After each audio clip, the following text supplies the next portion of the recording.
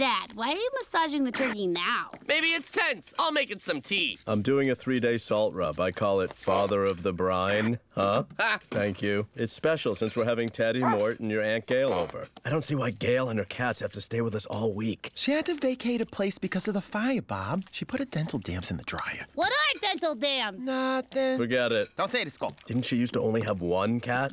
She adopted one last week, and then she found one on her way over here. She's a cat magnet. Oh, it was so sad. He was just sitting on someone's porch. Poor little guy. Just sitting there. Just sitting there in the sun. Oh, cat hair. Take one of the allergy pills I got you. Well, Dad, I hope you're not allergic to melody and rhythm and sexy lyrics, because our guests are gonna love my Thanksgiving song. Look, every year I try and tell you guys that no one really sings Thanksgiving songs. You bite your tongue. Think about it. Why aren't there any Thanksgiving carols? I'm gonna write a classic and make $1 million, and then I'm gonna buy a car. I believe in you, Gene. I'll be in your song.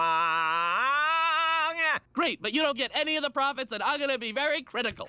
I love it. Well, good luck with your song, and don't be offended if everyone's talking about how great my turkey is while you're trying to sing. Sounds like someone's afraid of being upstage. You are. You are. Oh, God. Get out of here. Bob, stop hitting my cats. And God bless you.